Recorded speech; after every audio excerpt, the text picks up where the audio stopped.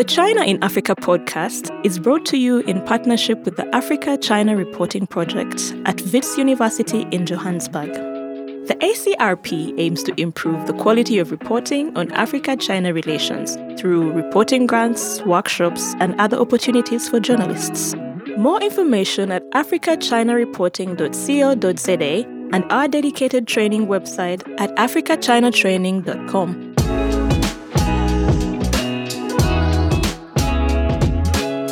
Hello and welcome to our final episode of the China in Africa podcast for the year 2021. I'm Eric Olander, and as always, I'm joined by Cobus van Staden, the senior China-Africa researcher at the South African Institute of International Affairs in Johannesburg, South Africa. A very good afternoon to you, Cobus. Good afternoon. Cobus, we've been on vacation this week. We have a big year coming up. We're a little bit tired from the year that's been, so we're catching our breath. But as promised, we wanted to deliver our final show of the year, and as we've been doing for the past 10 years, we do our year in review, year in preview show, where we pick 3 topics from the year that was, and we pick 1 topic of what we expect to come in 2022, and we go through it. Now, as we've done in past years, we don't know what the others' topics are, so there may be some overlap, but we'll probably have different takes on it. We also don't put them in any priority of any kind. These are just 3 topics that we think are important for what happened. But before we get to our year in review, we have to talk about Trevor Noah and The Daily Show, because this was a punch to the gut as far as I'm concerned. It was called a segment, Why China is in Africa. If you don't know, now you know. On the actual thumbnail, it said China is colonizing Africa. And Cobus, when this came out, it really just sent shockwaves through the community that we're a part of in terms of scholars and analysts and journalists who follow this. And it really felt like it was just so depressing, because we expect more from Trevor Noah. This is a guy who's always brought nuance and an alternative way of looking at issues that's been smart, that's been witty, oftentimes funny. This segment was dumb, poorly informed, and really not very funny. And I think it was just very depressing for a lot of us in the Africa-China watching community. Yeah, there was a lot of misinformation in this segment. He managed to pack in, kind of like wrong talking points left and right. It was quite dismaying. I have to admit, I've never been a massive fan, even during his South African stand-up days. I know it's a kind of a bad thing for a South African to not be supporting this South African who's becoming a kind of a superstar in the US. But I've always found him a little reductive, a little boring, a little mediocre, I have to admit. And kind of this is just really confirmed that a little bit, and also just a kind of this kind of feeling that, I think all of the China Africa watchers, we're reacting to this in roughly in the same way, being like, oh, this is very distressing to see all of these wrong takes and this kind of wrong information, kind of being kind of circulated. My take was a little bit like, we're in that kind of like phase of the kind of US-China conflict, where I think truth is really in the second or third seat at the back. Kind of like no one cares whether any of the stuff is true. They just care about talking points. And he seems to have really kind of like moved into that space, which is a bit dismaying, I have to say.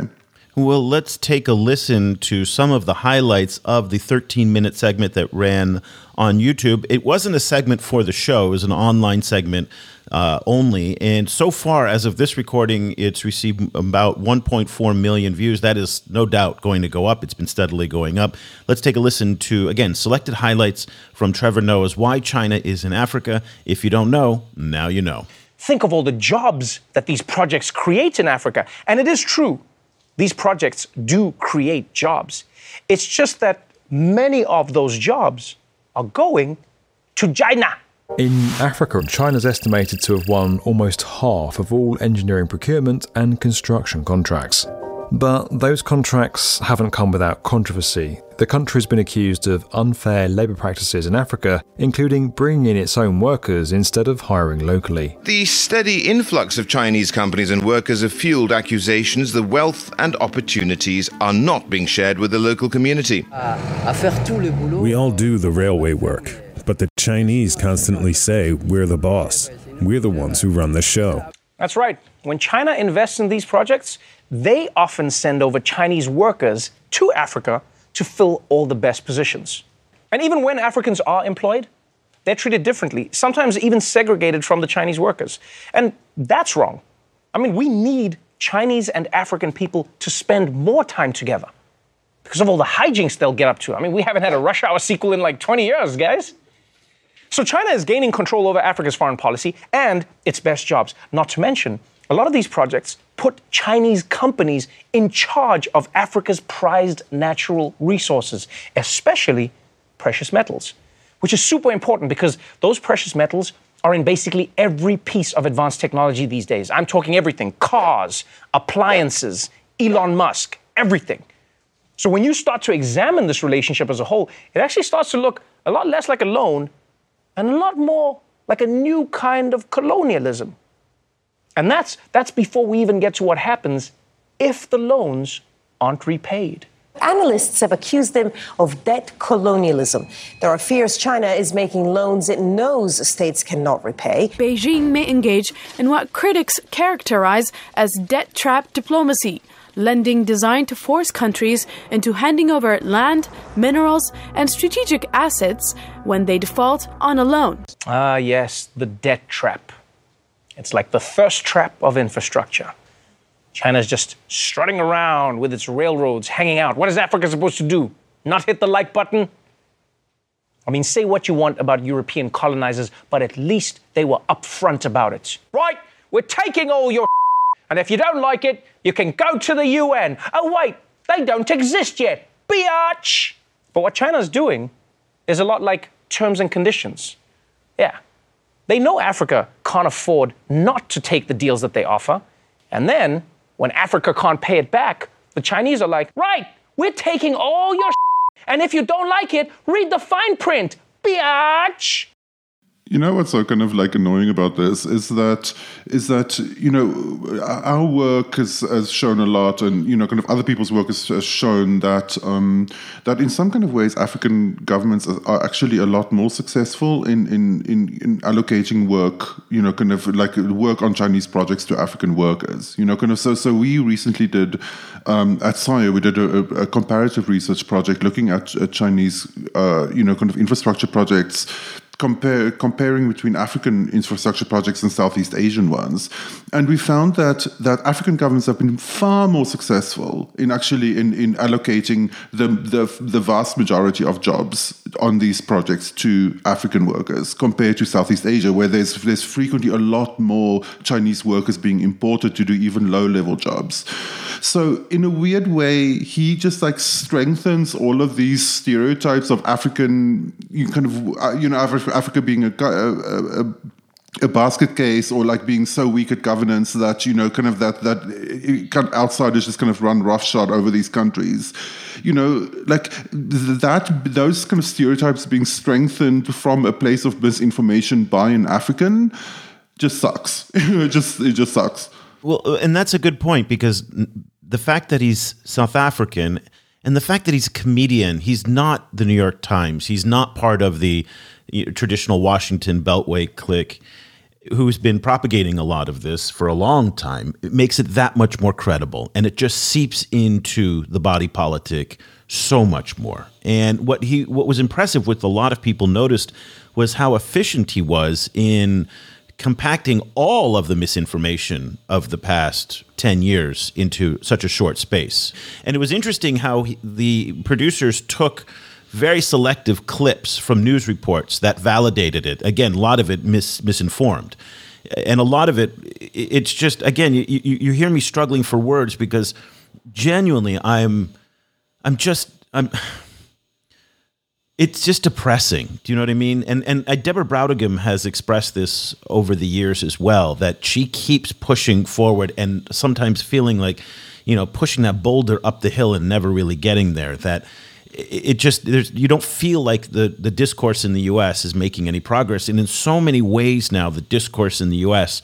feels comparable to what the discourse is in China. And in China, there's a party line. And if you don't adhere to that party line, then you're expelled from that. There's very little diversity of thought on China-Africa relations in Beijing, in the official discourse in China and within the media in China. And the United States has always prided itself on having, as we've talked about in previous shows, this amazing resource of think tanks and scholars and journalists and critical thought and nuance in the discourse. And yet, we're just not seeing that. And so this is how it kind of manifests. So in the same week that Trevor Noah's piece came out on The Daily Show, there was an article in Politico talking about Somaliland and how the United States should recognize Somaliland as a way to check Chinese growing influence in the Horn of Africa. And they took a quote from Piero Tosi, who is a senior foreign policy advisor for New Jersey Republican Congressman Chris Smith. And Cobus, I want to read this quote to you. As China becomes more aggressive in pushing its debt trap model in Africa, the indebtedness of Djibouti and the transfer of control of Entebbe Airport in Uganda provide it with political leverage in these countries. Yep. I mean, there it is. I mean, for those of you who haven't been following the show very closely, the Entebbe Airport story, which was used in the Trevor Noah report as well as evidence of debt trap, simply did not happen. And there's just no evidence to support this. And again, I think this plays to China's interests in the long run, because the more time that we spend focusing on these debunked myths of debt trap diplomacy, the less time we're actually focusing on the problems that do exist within the contracts that AData and the China Africa Research Initiative and others have highlighted in their research. There are problems in these contracts. We know there are problems in these contracts, but yet everybody's focusing on, the little shiny bell over the shoulder, which doesn't mean anything. It's the wrong thing. And so it's absolutely, it's despairing. I mean, there's no other way to say it. It's very funny for me always to see American think tanks, American press, making moving from this kind of supposition that the US is so completely fundamentally different to China, and that the real problem is that is this kind of massive gulf between the two, when frequently from my perspective in the global south, the really worrying thing is that they're so similar. Is that they're both obsessed with military issues, they both kind of very, very insular, they're both on the hook to highly nationalist kind of populist kind of movements within the country. They're both kind of fixated on a kind of a zero-sum game. They both have very little bandwidth to deal with kind of differences between countries in places kind of like Africa. So that for me is a really scary thing. It's not the thing that they're so different, it's kind of it's one or the other. It's no, they're actually really, really similar, and that's the scary thing. Well, at least in the context of these kinds of discourses, there are a lot of similarities in terms of how misinformed so much of the discourse is in Beijing, and so much of the discourse now is in the U.S. on the issues of these debt trap issues. Trevor Noah certainly didn't help it, and it's a setback. There's no doubt about it. And I think it depressed so many. Let me just read a few reactions from folks in the community who we follow, and many of you and our listeners will know who these people are. Folashade Sule from the University of Oxford. She said on Twitter, "Wow, in just one clip, Trevor Noah has regurgitated all of the myths, memes, and bad takes on China in Africa. It's a pity. I used to like his show." Kan Yilui, a partner in the Beijing law firm Pinsett Masons, really bad piece from Trevor Noah based on misinformation and very little real understanding of China, Africa, and the BRI. Disappointed to see this from Trevor. Hannah Ryder, CEO of Development Reimagined. I have so much respect for Trevor Noah, but this is really disappointing from the Daily Show team on Africa-China relations and key challenges. So the word that we kept hearing was just disappointment, and that's how I feel as well. I'm unlike you, I'm a bigger fan of Trevor Noah, but this one's hard to get over. So just final thoughts on this before we go on to our year in review. I think this is kind of part of a bigger trend, which is that I think increasingly, both on the Chinese side and on the US side, no one, like there's a lack of interest in dealing with actual African countries, but a huge kind of investment in the rhetoric of Africa in quotes. So this is something that I think one should keep looking out for. It's like one should be very wary when Africa in quotes pop up, rather than actual African places. Yeah, I want to recommend a conversation that I was fortunate enough to be a part of in last week's Sinica podcast with Jeremy Goldkorn and Kaiser Guo, and I was joined by the incomparable Ntsetse Were, and she was just on fire in this show. Cobus, did you have a chance to listen to this yet, this episode? Not yet. Okay, it is really, listen to it just for Ntsetse's comments, and she really went at the West and in the US and Europe for their disdain of nuance. And I think this is exactly it. So complement your reading of the Trevor Noah clip with listening to the Sinica podcast and what Ntsetse had to say. I can't recommend it enough. She's just incredible, and she had some fantastic insights on that as well. Okay, let's get into 2021 is now in the rearview mirror. We're a week away from the end of the year. This is the time when we get together to do this show every year. I look forward to it. It's actually by far our most popular episode of the year as people want to reflect on what happened.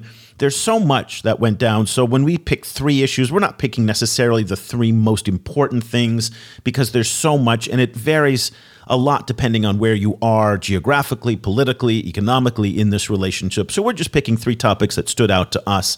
Go ahead with topic number 1 for 2021 that stood out for you. Yeah, it's right on cue. My like third kind of rated one, I think is the announcement that came out of FOCAC that China will send 1 billion vaccine doses to Africa. I think it's really important, but I don't think it's necessarily that important as a game changer to change the COVID situation in Africa. So, kind of that's because we're already in Omicron era, and, the efficacy of Chinese vaccines against Omicron is in question, and some of them have been found to not be very effective at all. So in that sense, I don't necessarily think that these 1 billion vaccines are going to be the game changer that solves COVID in Africa, because, obviously COVID itself is this kind of moving target that keeps mutating. What I think it really is, why it's really more important is that it shows the incredible failure that we've seen from Western countries on this issue, and the kind of compound failures that came from kind of weakness and kind of like self-centeredness, from the governments, complete kind of profit-driven kind of cravenness from the drug companies, and the way that those two things work together in order to keep vaccines out of the global south. China saw this gap, it stepped into this gap, it played this game very, very effectively. And in the process, it managed to then sidestep all of the very legitimate questions around China's own, kind of vaccine provision to Africa, not least, kind of that Africa has lagged very far behind compared to other parts of the global south that are more politically, important to China, like Southeast Asia. And also the fact that very little of this provision was actually in the form of donations. Like most of it was actually sold at pretty high prices. So China managed to like sidestep all of those issues, managed to kind of come out, kind of looking like the heroes that was going to like save Africa from COVID, and and in the process kind of like played, I think, the West very, very skillfully. Yes. So up to date, China has distributed 115.4 million doses. That is according to Bridge Beijing. That right now is the most reliable accounting that everybody has. And you can find that over on the Bridge Consulting website at Bridge Beijing. They have a very, very interesting vaccine tracker. One follow-up point to the Chinese vaccines and the efficacy for Omicron. It turns out that it's not just Chinese vaccines, but it's the AstraZeneca shot that I received, Johnson & Johnson, also Sputnik, all look like they are not very effective against Omicron. Only the mRNA vaccines made by Pfizer and Moderna seem to have even moderate effectiveness. There is a real concern right now, and I have to be honest with you, this is a very personal story for me because I am now no longer protected. And so if the developing world has to start over again with their whole vaccine drive to inoculate people with boosters and whatnot because the shots that we've taken to date simply don't work anymore. That's terrifying to think about. I mean, that is absolutely terrifying to think about. In some ways, then, Africa, the fact that they've been deprived of vaccines up until this date may actually be a benefit because you can put new vaccines out that do deal with Omicron when that is available. So to your point, Cobus, the Chinese 1 billion vaccine donation is questionable now in terms of efficacy. But in terms of the optics, I couldn't agree with you more. It really is putting pressure on the US and Europe and Japan and other G7 countries to be able to step up and to actually do something. And you would think, Cobus, this is, again, maybe I'm losing touch with how the world works these days, but you would think that they would see this in their own self-interest, given that the variants tend to come from the places where they don't have enough vaccines. And I don't understand why Western countries and Japan and Korea and some of the wealthier countries don't see it in their interest to make sure they're flooding the developing world with vaccines. But you're right. Well, the thing is, they're not even kind of really kind of flooding their own poor regions with vaccines. Kind of the whatever variant of coming after Omicron could come from the kind of vaccinated global south, but it could easily come from Wyoming. It's like these kind of areas where where they have it's failed. They haven't yet, but But most of the variants have come from South America and Africa and others. But do we know that really? Because the thing is, we now assume that Omicron came from, quote unquote, kind of from South Africa simply because Southern African scientists were the first to report it. But then it became clear that it was already prevalent in large parts of the global north anyway. So who knows where they come from? The thing is, kind of the failure of vaccinations both at home and abroad is the issue. Kind of not only abroad. So I'm going to put for my topic, which is an adjunct to yours on vaccines, COVID-19 just as a story. And when we talk about the needs in Africa, too much of the attention right now, I think, is being focused on vaccines, when it's in fact non-vaccine COVID aid in many ways is more important. And when you talk to public health officials, especially here in Southeast Asia, the chronic shortages are in oxygen, are in training of skilled nurses who can execute and care for medical supplies, PPE, all of the infrastructure for COVID-19. All of that needs to be done as well. And in many global South countries, here in Southeast Asia, as well as in many parts of Africa, the public health systems are at their breaking points. And we haven't even hit some of the peaks that they had in India, for example, earlier this year. So when we talk about supporting the global South, there is so much more that can be done beyond just vaccines, oxygen being one of the critical resources. And so I'd like to see more of that talked about in 2022. But again, that, as you pointed out, none of this was on the agenda for the most part as any major priority. Sure, USAID and some of the European aid and whatnot, and even the Chinese aid, we're talking about it. But if the Chinese are going to step up next year and vaccines may not be the most effective tool, then other public health support infrastructure is also going to be very important. But COVID-19 was the big story in Africa, as it was everywhere. I think the Chinese, as you pointed out, got a lot more credit than they deserved for their vaccine support and even their PPE. They just happened to be where nobody else was. And I think that speaks more to the fact that the traditional powerhouses in global aid have stepped away from that responsibility, and the Chinese stepped in, but they didn't step in my view, with anything really that significant to affect the outcome. 116 million doses is about 50 million people for a continent of 1.2 billion people. That doesn't change the equation. So I think they're getting a lot more publicity and credit than they deserve. But hey, to their credit, they're there. And if nothing else, this is an optics game. This is politics. And on the political side, I think you've pointed this out. The Chinese came up a winner on this one. But I would like to see African countries to stop being so polite. Your President Ramaphosa, they speak in these vague generalities, okay? They need to start calling out countries and names a lot more. I think they need to be more assertive, more aggressive, and really just start hitting them. Yeah, I agree. Because what we saw when Omicron launched was open racism from European publications particularly, and kind of there is no way to not characterize the kind of the slapping of travel bans on African countries, while other countries with proven Omicron presence did not suffer from those same bans. There's no way to kind of characterize that as not racist. So what we're seeing here is what was very revealing about the Omicron variant was this knee-jerk kind of racist response from from Europe and the US, and that I think was really revealing, and it's not nearly pointed out enough. Let's go to our second top story of 2021. What did you have on your list? For me, the second one was the announcement by Xi Jinping earlier this year that they're stopping coal financing. It's in an earlier we had an earlier conversation with Patreon subscribers in which at that moment I was thinking that would probably be my biggest story of the year, but I think it's really important, but also its direct effect in Africa is concentrated in a few countries rather than across the entire continent. I think it's really important because it shows a kind of a pivot, kind of towards other kinds of financing, but it raises a lot of questions that we haven't answered yet. We don't know whether these kind of old coal investments that are now being cancelled, whether they're going to be replaced.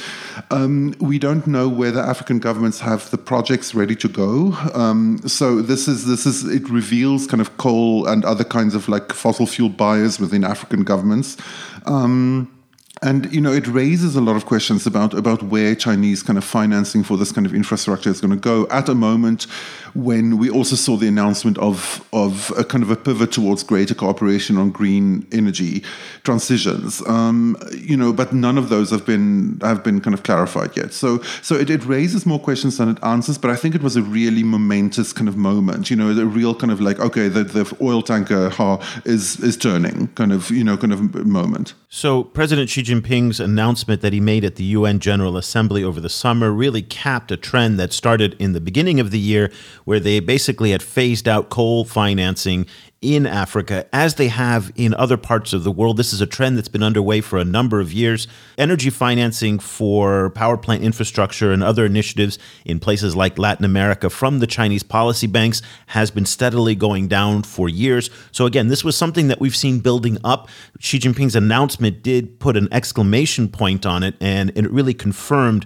what the data's been telling us. But it is very interesting. The Chinese have been building quite a bit in the new energy space in Africa, but they have been at a much smaller scale than the large-scale oil and gas projects and also the coal projects. Now, hydro is a little bit of a different beast here because hydro does kind of technically qualify as renewable, but it has a very heavy environmental footprint on it. Do you count hydro in the category of new energy? In pure emissions terms, yes, but it has its own kind of emissions story because what we're seeing due to climate change, we're seeing increasingly kind of volatile rainfall patterns in Africa. So you have a lot of times a lot of stretches of drought during which hydroelectric facilities don't produce the level of electricity they have to, and then floods which kind of endangers hydroelectric infrastructure. So frequently these, kind of they have to be backed up by something else when, kind of in a moment of drought. And that then frequently means that these countries default back to the fossil fuels. So it's not a situation that you build a hydro plant and then it solves your fossil fuel problem. Solar and wind, kind of solve those problems a lot more effectively. What the big question for me is whether African governments can pivot towards renewables quickly enough. Like I think what we see, we've seen reports over the last while showing that how few actual projects are ready to run in Africa, like renewable projects are ready to run, like very few. And I think what this pivot is revealing is a really big failure on the African side to set up a kind of a project pipeline for renewables. Even though we've seen, it's been clear for 10 years that this is where where everyone is heading, you see African governments still doubling down on gas, on oil, on, and trying to kind of eke out that last little bit of profit from that, before the entire world goes up in flames. So, so in that sense, like, there's a real lack of vision and a lack of capacity, I think, on the African side, that is now becoming kind of embarrassingly clear. But, it'll be very interesting to see also whether the state-owned enterprises that were driving all of this conventional power infrastructure in Africa from the Chinese side, and with it, this kind of like financing infrastructure like the state banks and so on, what that's going to be replaced with, kind of because the renewable players in China is a different set of companies.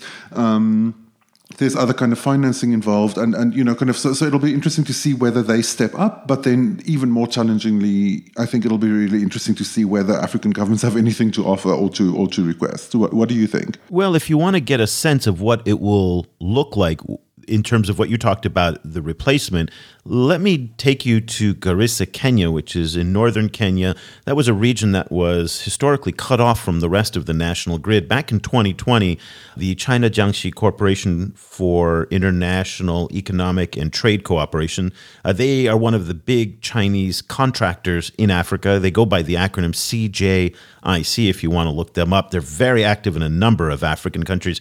They built a $122 million 50 megawatt solar power plant in Garissa. And I think this in many ways is the model going forward. So we've talked about how $2 billion coal power plants in Zimbabwe will be replaced by much smaller solar plants. This is what it looks like. The risk is lower at $122 million rather than billions of dollars. It does play to Chinese strengths in terms of solar panels and whatnot. This is the kind of project that I think the Chinese want to finance going forward. It has an immediate benefit because Garissa now is plugged into the national grid, so you can get an ROI on this. I've heard from some other people that this project in particular has a number of problems with it. So as with most infrastructure projects, it's not as simple as what it looks like from the outside. But the broad contours of this deal, to me, represents the trend of what we're seeing in terms of Chinese energy infrastructure financing in Africa in the tens of millions, low hundreds of millions. It is green. Chinese contractors are building it. So that might be a preview to the future. Yeah, another data point I'd suggest people look out for is nuclear, and particularly nuclear in relation to Russia. Like we've seen over the last year or two, there's been a lot of activity from Russian like state-owned nuclear companies trying to promote civilian use of nuclear power in Africa, and I think they're getting quite a kind of a friendly ear, and that could complicate this kind of mix of things. And of course, nuclear is a complicated long-term investment, but I think in lots of ways, one that's very attractive to many African governments. So it'll be interesting to see, kind of which other players step into the kind of, the renewable energy kind of field in Africa in the next while. Well, let's go to my number 2 story for the year, and I'll put this under debt and loans. So to your point about vaccines, how the G7 more or less kind of wrote off the global south and Africa in particular, I've been saying the same thing on the debt issue, and I've just been blown away, just absolutely stupefying to watch how the G20 in particular, but also the Paris Club, the IMF, the World Bank, have not done enough on developing world debt. And the deferrals that they've been talking about, which is the DSSI, the Debt Service Suspension Initiative, only kicks the can down the road.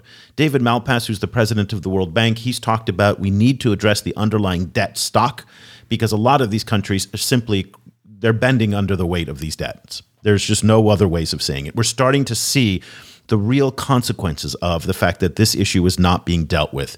And while everybody seems to focus a lot of attention on the Chinese, it is the private creditors, it's the multilateral creditors, everybody is more or less in the same boat on this. There has been no movement for the most part in 2021 on any meaningful debt reform or debt restructuring. And despite the constant pleas from people in the global south that something has to be done, nothing really has been done. We've talked about over the course of the year at the various G20 summits how they talked a lot of flowery rhetoric. They put it in their communiques, but they did nothing. And in fact, at the last G20 summit in Rome, they didn't even address it. And so you can see this is not a priority for Washington, London, and Brussels. It's just not. I mean, they literally copied and pasted the text from the July finance ministers meeting into the summit in the fall. It was a copy paste, and nothing's happening. And so I think that to me was one of the big stories of the year. Do you foresee major defaults coming in 2022? I don't know about defaults. I mean, I don't know, like, for example, a country like Ethiopia right now, given the current difficulties that it's facing and the fact that its economy has suffered considerably because of the ongoing conflict, I don't know how they would generate the needed revenue to service their debts. Whether that results in a default or whether the Chinese and other creditors kind of pull back and do restructure the terms, what they aren't doing is they aren't forgiving or relieving any of the debt burden. So they're just kicking the can down the hill. So they're going to be obligated to pay these debts eventually. Again, one of the things that's really stood out this year is why the China Exim Bank is insisting on the repayment of the SGR loans, the standard gauge railway loans from Kenya. And while other creditors have agreed to debt deferrals for Kenya. And we spoke with Andy Mock, who is at the China Center for Globalization. He wasn't entirely sure. Again, these are all independent actors in China. Oftentimes people will assign a lot more coordination between the policy banks, the foreign ministry, the commerce ministry. So maybe there's a reason why the Exim Bank is really forcing this loan to be repaid more than what they're doing in places like Angola and Zambia and others. So hard to see if there's going to be any defaults. What we do see happening, though, right now, and this is what we've been tracking all year now in our coverage, is key African currencies now are devaluing because of the debt. Because they're draining their foreign exchange reserves to repay the debt in dollars. The strength of the US dollar is also impacting the value of these currencies. That's making it more expensive to service these debts. That then is impacting the budget priorities elsewhere for these governments. And there's this vicious cycle now that we're getting stuck in. So whether it's a default or these cycles of cash, hard currency leaving the country to service debts, and then insufficient capital for the economy itself to pay for public health, education, all these new things, infrastructure, because the financing isn't there. I don't know. So, and at the same time, a lot of governments are now going back out onto the Eurobond market to borrow more because they need to get capital. And unfortunately, we're seeing also that they're using those Eurobond loans in some of the worst ways possible, which is to fund the administration of the government. Yeah, that's bad news. That is the worst way because that does not generate growth. So that's not like building a piece of infrastructure. That's not building schools. It's paying salaries and things like that. And that is really troubling as well. And so I think I don't know about defaults. I was expecting more defaults after we saw what happened in Zambia in late 2019, I think it was. No, 2020, when Zambia defaulted on a $42.5 million note to Eurobond holders. We have not seen any other defaults since then, if I recall. Yeah. So defaults, they've been able to engineer around a default. But all of the other pressures that are building on these economies, on top of the supply chain pressures, so the same pressures that we in the U.S. and elsewhere are facing related to inflation as a result of the supply chain disruptions, Africans and developing countries are feeling much more. So the cost of importing goods has been going up. That's leading to inflation. That's eating away at disposable income. So these are all interconnected. Yeah, it's really, really worrying. It's like it comes on top of this kind of dilemma that people like Hannah Ryder, for example, has pointed out, is that on the one hand, certain African economies are very debt laden and in danger of debt distress. On the other hand, many of these countries also have a massive financing deficit. Kind of they need financing for many different issues, particularly for infrastructure. So, it becomes this really existential question of like, how does Africa kind of move forward without sinking itself under debt? It's really distressing. So, what is your third and final lowlight of 2021?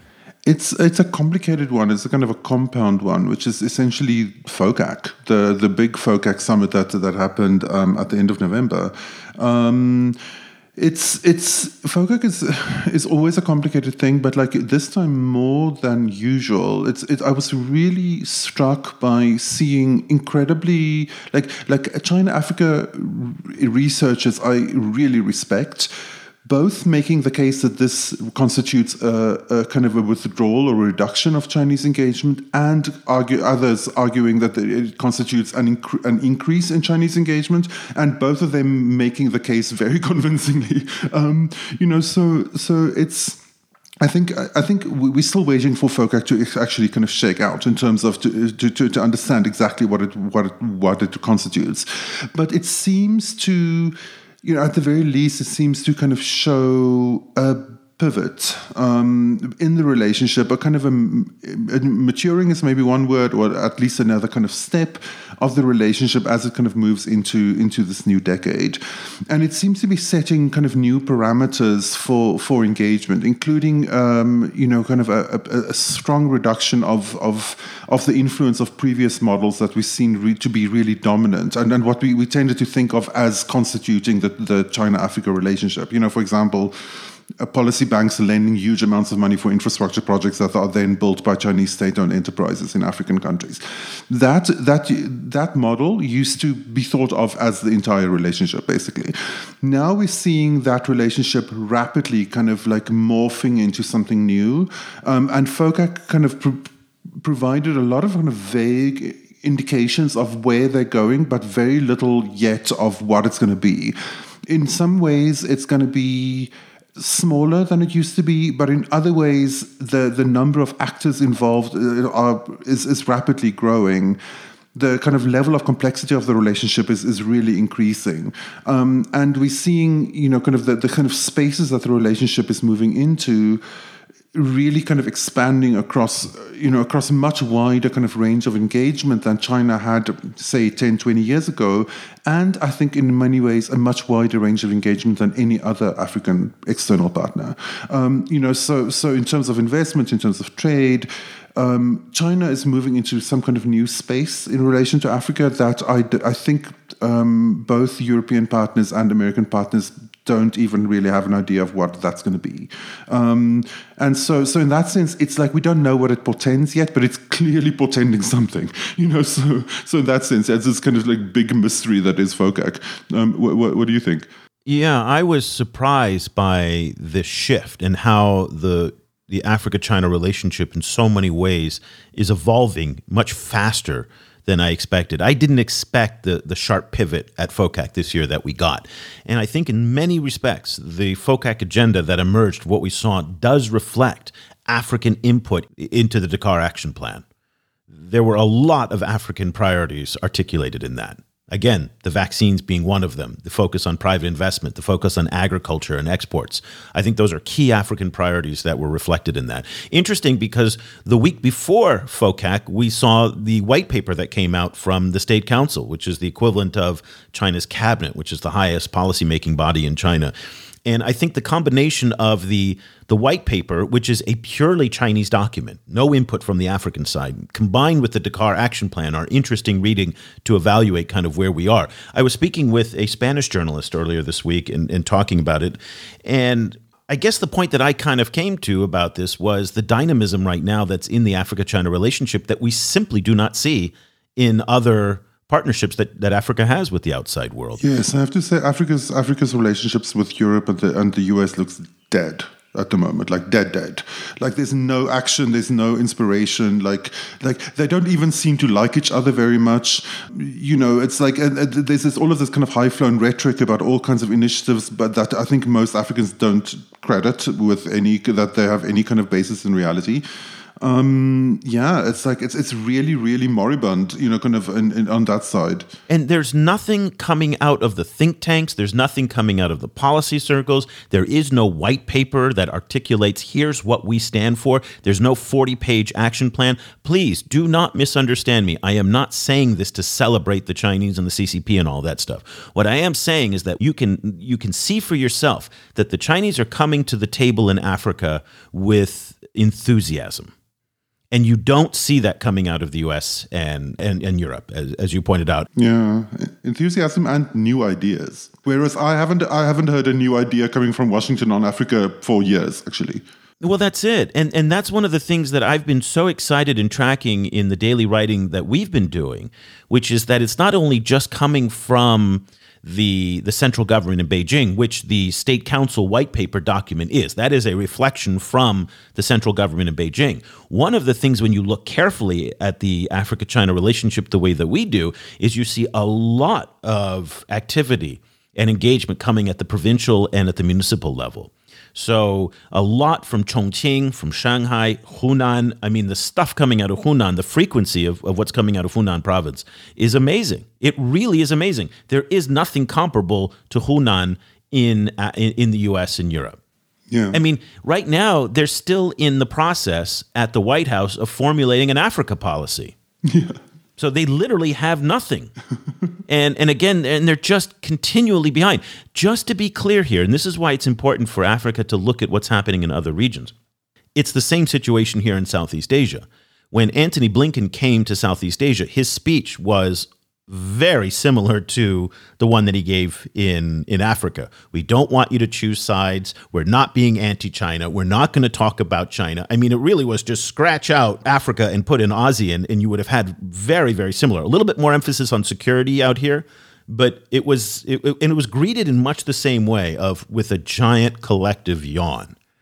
And what was interesting was that here in ASEAN, where the Chinese are building facts on the ground, which is the $6 billion railway in Laos, new railways potentially into Thailand, huge new free trade zones. I mean, those are tangible economic initiatives that you can see and touch and feel. So starting next year, in a week, the world's largest free trade zone starts with RCEP, which is a Chinese-led equivalent or alternative to the CPTPP. And you just don't see that in Africa from the U.S. or from other partners. So that, to me, is what FOCAC represented. I think it's a stupid discussion is to measure the relationship on whether it's $40 billion or $50 billion or $60 billion in terms of the value of the FOCAC package. Because at the end of the day, there is not a single other partner, including the European Union, that is bringing that kind of cash to the table in a 3-year time period. Yeah, no one. No one. I mean, so we look at Global Gateway, they're talking about 50 billion euros, but worldwide, okay? Worldwide. So that's not just in Africa. These 40 or 50 or 60 billion, however much the FOCAC kind of comes out to, is a dedicated Africa initiative. That's a huge amount of money in this day and age. Again, I say this less to praise the Chinese and more to criticize the others, because at the end of the day, I don't think you talk about the Chinese retrenching from Africa when they're dropping $40 billion or $50 billion of cash for the next 3 years. That's not a retrenchment. Yeah, I completely agree. Okay, so my last highlight, very different than yours, and funny, and we do this every year where about 2 out of 3 we totally agree on, and we have more or less in line. Then in our last one, we take a different direction. I think the Democratic Republic of the Congo stood out this year. And I think this was a huge year. And I just noticed this from my daily writing on Africa-China relations. The DRC just came up every single day. And I think it's interesting from a political point of view, from a security point of view, from obviously the resources, the economics, and then the diplomacy. So let's talk about what's happened in the Democratic Republic of the Congo. In many ways, it emerged as okay, you corrected me a couple of weeks ago when I said it was the most consequential relationship that China has in Africa today. I will modify that. It's one of the most consequential relationships, but it is certainly among the most important. And it has emerged in many ways as a bellwether for future Africa-China ties. And it shows in so many ways what we've talked about with the team from Bloomberg, who we interviewed a couple of weeks ago, how Congolese civil society is asserting itself, how African political leaders are asserting agency in this relationship and getting results. When President Felix Tshisekedi started to push back on the Chinese for these mining contracts, instead of getting a reaction from the Chinese Foreign Ministry in Beijing that was putting the United States at the center of this and the usual fiery rhetoric that comes out, spokesman Zhao Lijian was very accommodating. again, it got a very different reaction. Director General Wu Peng of the Chinese Foreign Ministry, China's top diplomat in Africa, he published a tweet which was fascinating, saying that in the Far East, where miners have been operating illegally, that he said that they will be treated harshly or severely under Chinese law. Again, we don't know if that's true, but the rhetoric is different, much more accommodating. The effort that Chinese mining companies have gone to sway public opinion in the Congo, again, using some very effective propaganda techniques and paid media buys and whatnot, I think it's been effective in some respects. And it has been so interesting to watch how all of these politics are playing out. But the DRC did emerge this year as an absolutely pivotal country. And in many ways, it's because of the cobalt. And that cobalt is become the center of attention in the United States and Europe because of the supply chain for this incredibly important metal that is used to build batteries that power electric vehicles and other electronics. So the DRC for me was an absolutely fascinating country to watch. It's going to be a very important issue going forward in 2022 because of the presidential elections in 2023, where there is this symbiotic relationship between the mining industry and President Felix Tshisekedi and his party for re-election. Yeah, that kind of puts a real kind of ticking clock on this relationship. So it puts a lot of pressure on Tshisekedi to have something to show, both in terms of reform and in terms of actual infrastructure provision. From the Sikomin deal. It provides a very interesting kind of like timeline to track.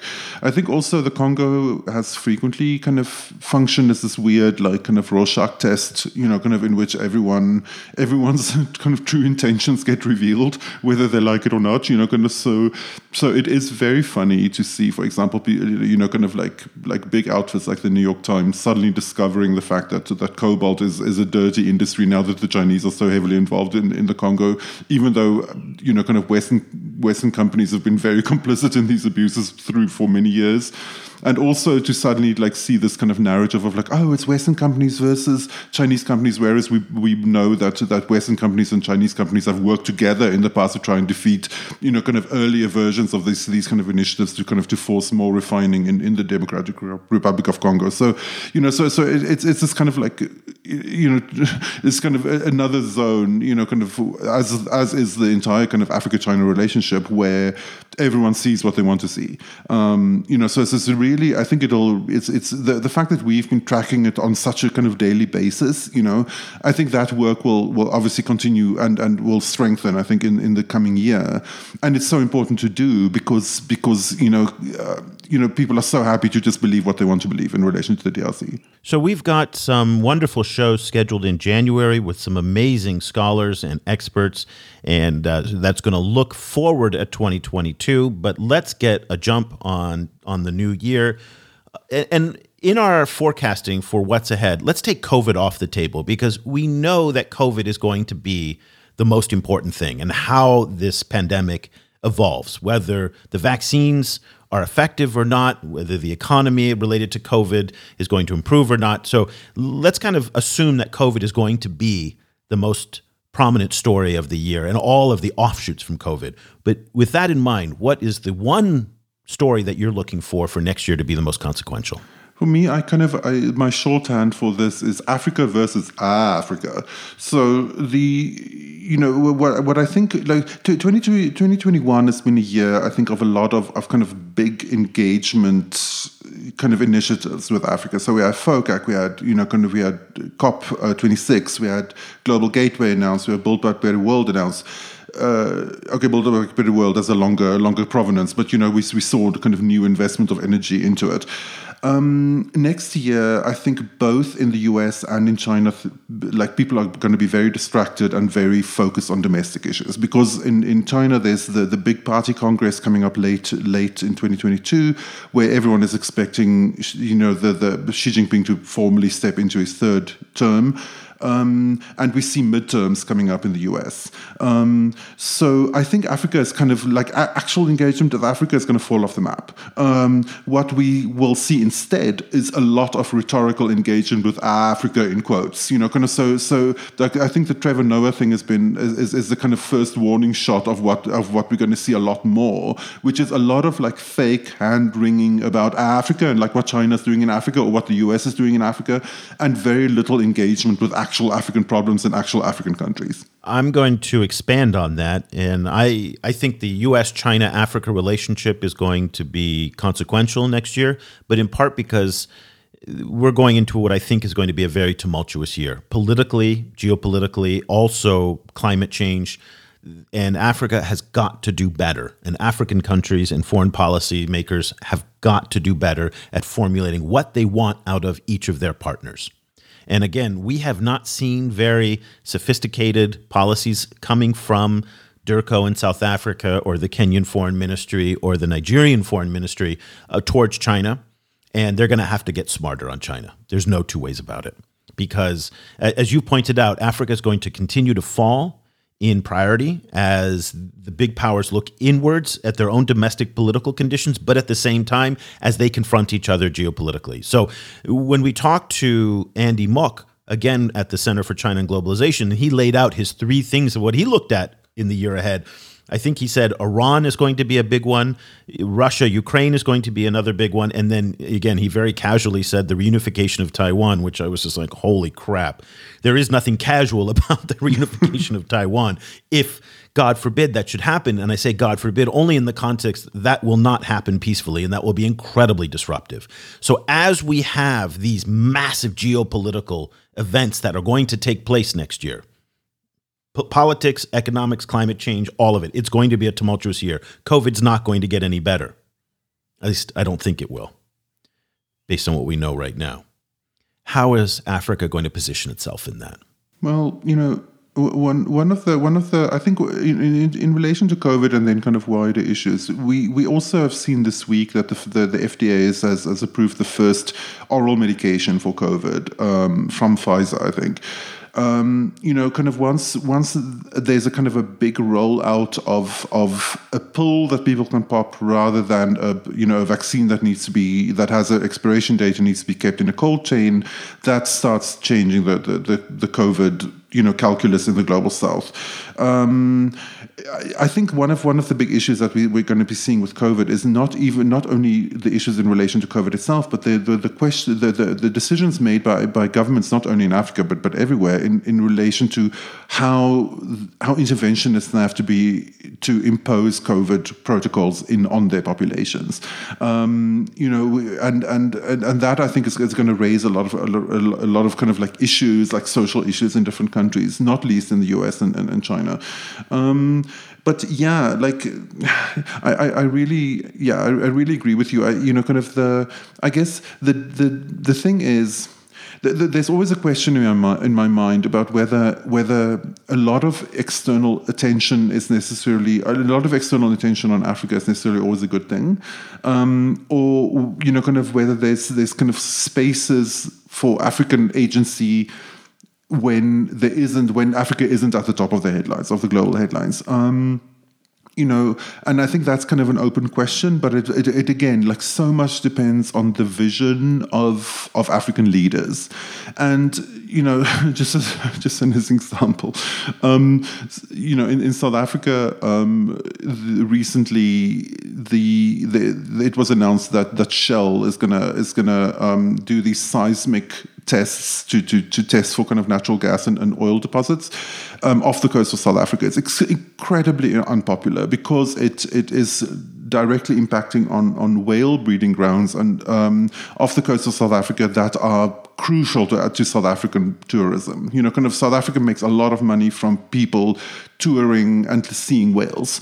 We already, so that measure was defeated by a South African court, like a measure to try and stop it was defeated. It's going ahead. And in response, the minister, keep in mind, this is a person who was personally involved in a decolonization struggle in South Africa, called the people who are opposed to shell like colonial forces. So this is the kind of level of vision one has among African leaders frequently. And so, I'm not super optimistic, but at the same time, we're also seeing very interesting kind of green shoots in relation to other kinds of African decision making, like for example, this story which we covered. I didn't see almost anyone else covering it, and I think it's really consequential. Is this deal that was made between a Rwandan company to export dried chili peppers to China, and it's done $100 million deal. It's a big deal. Yeah. In relation with it, like it's made with the provincial government in China, and then they're leasing the land in Zimbabwe. So it's that combination of like provincial government in China making a deal with an African producer who then leases and trades with another African country. That dynamic is potentially really a game changer, and it has potential, real kind of potential for interesting kind of development. And so those are the kind of things that happen in the shadows with no one commenting on it. Kind of even as people talk about Africa, quote unquote, kind of left and right, in to prove whatever point they want to prove in a kind of a new Cold War discourse, So that's what I mean in terms of the stuff that's happening in the shadows might be more consequential than the discourse that's dominating the conversation. And also, let's take into account that next year is going to be a very political year in many of Africa's largest countries. There are presidential campaigns that will be underway in the Democratic Republic of Congo, Kenya, and Nigeria for elections in 2023. South Africa is going to have a vote in 2024, and the political seasons are going to ramp up quite a bit. One of the interesting points that Ntsetsewere made in our discussion on Sinica is the continuity of power in many of these countries with relations to their engagements with China. So that is one, and this is what we're seeing in the Congo. It was the Kabila administration that signed a lot of these shady loan deals for Sicko Means that the Tshisekedi administration went to revisit. How many of the loan agreements will a new administration in Kenya, for example, revisit? Or will a new administration in Nigeria take a different tact on Chinese borrowing there as well? That's something to keep in mind, and expect that in the presidential campaigns, China will be an issue. Not necessarily a big issue, but we've seen in so many African presidential campaigns and large election campaigns, as was the case in Zambia this year, that Chinese loans were a way that opposition parties used to attack the incumbent administration. So that's something to keep an eye on. Okay, that was it. Those were our 3 issues in review. Our look forward, we're going to have a lot more look forward discussions coming up in January, again, with some of these great guests that we have on the show. We just also want to take this time, as we do every year, to express our sincere gratitude to you for listening and for supporting us and for subscribing to the newsletter, joining our Patreon community. We have a brand new newsletter, though, by the way. We now produce a weekly edition. You can go to ChinaAfricaProject.com/subscribe. And if you don't want to get the daily edition, it's just too much. A lot of people told us that they can't take another email in their box. We then have responded to that by producing a PDF on Fridays that goes out. And you can get a summary of all of the best writing that all of our contributors are doing from across our network in the various cities now that we have editors.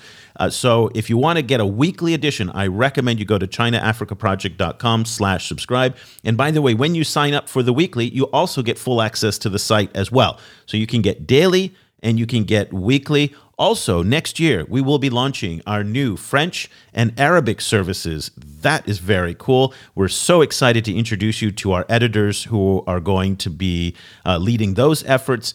And the other thing which we're going to be doing is we're going to start hosting a lot more live video and Twitter Space discussions with our new editors. And Cobus is going to lead that initiative. So, Cobus, we have a lot to look forward to and a lot to be grateful for this year. Yes, so much. And I just want to echo your thanks to Ev for all of the support throughout this year, all of the engagement, the friendly comments, the people listening to the podcast. We're so grateful. Like, it's sometimes difficult to forget, or one sometimes forgets that there are actually people listening, kind of, because we end up just like we've done this for so many years. We've recorded, thousands, like hundreds and hundreds of episodes, and it's so incredible now to kind of get this kind of response back kind of from a community, and to see the community actually, and to engage with them in real time. It's incredibly moving and really, really humbling. Yeah, so we're grateful to all of that, and we're grateful to your support. And if you'd like to continue to support us in the work that we're doing and all of the new team members that we're bringing on board, this kind of independent journalism is so important. It does not fund itself all the way. It needs your support. And so if you'd like to support us, the best way you could do that is by subscribing to the China Africa Project at chinaafricaproject.com/subscribe. Subscriptions start at $7 a month for daily subscriptions, and they go to $15 a month that's $7 a month for students and teachers, and $15 a month for everybody else. And then we also have this weekly. But if that's not for you, we also have our Patreon community as well at patreon.com/China Africa Project. So for Cobus Van Staden, I'm Eric Olander. We want to wish you all a happy new year and a happy festive holiday season for you. And we're looking forward to seeing you in 2022 for another exciting year of China Africa and China Global South coverage. Thanks so much for listening and for all your support.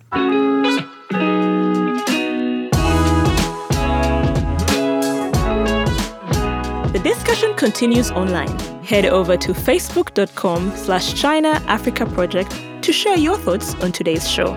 For more information about the China Africa Project, go to chinaafricaproject.com.